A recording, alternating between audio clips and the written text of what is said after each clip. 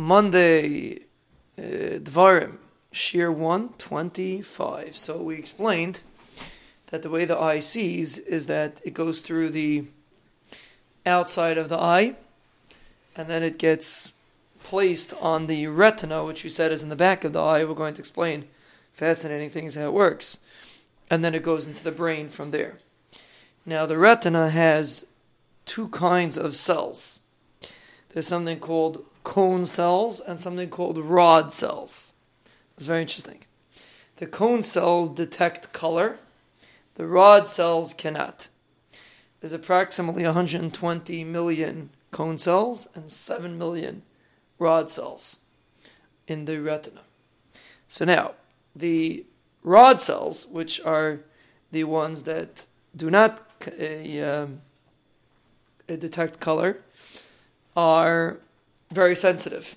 They could see in very dim light, so therefore it's very important to have that kind of seeing, because if a person's in a dark room, be able to see things. But they can't differentiate between colors, which explains why when it's dark you can't see colors. Like, why shouldn't you be able to see colors when it's dark? Same way you could see why is colors the first thing that a person loses the ability to see when it's dark. And the answer is because when it's dark, what operates mainly are the rod cells, which cannot detect color. The cone cells, they detect color, but they only work in bright light. So therefore, in bright light, you're able to differentiate between the different colors. Now, there are basically, it boils down to three kinds of reading colors: red, blue, and green. Those are the three main colors that they could detect. And the mixture of all these three colors allow us to see millions of different colors.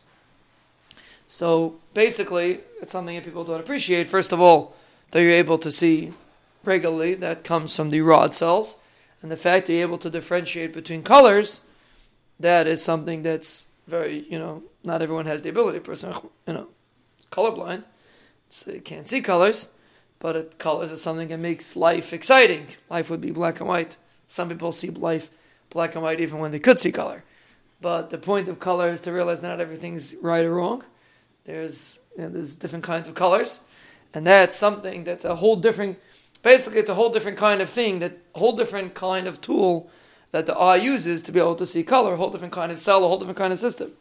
And specifically that system needs bright light. If you want to look at it in a hashkafic perspective, when a person doesn't have such bright light, when a person can't see with such clarity, then everything's black and white. A person that sees things black and white doesn't demonstrate a clarity. It demonstrates a lack of clarity. So everything's either wrong or right.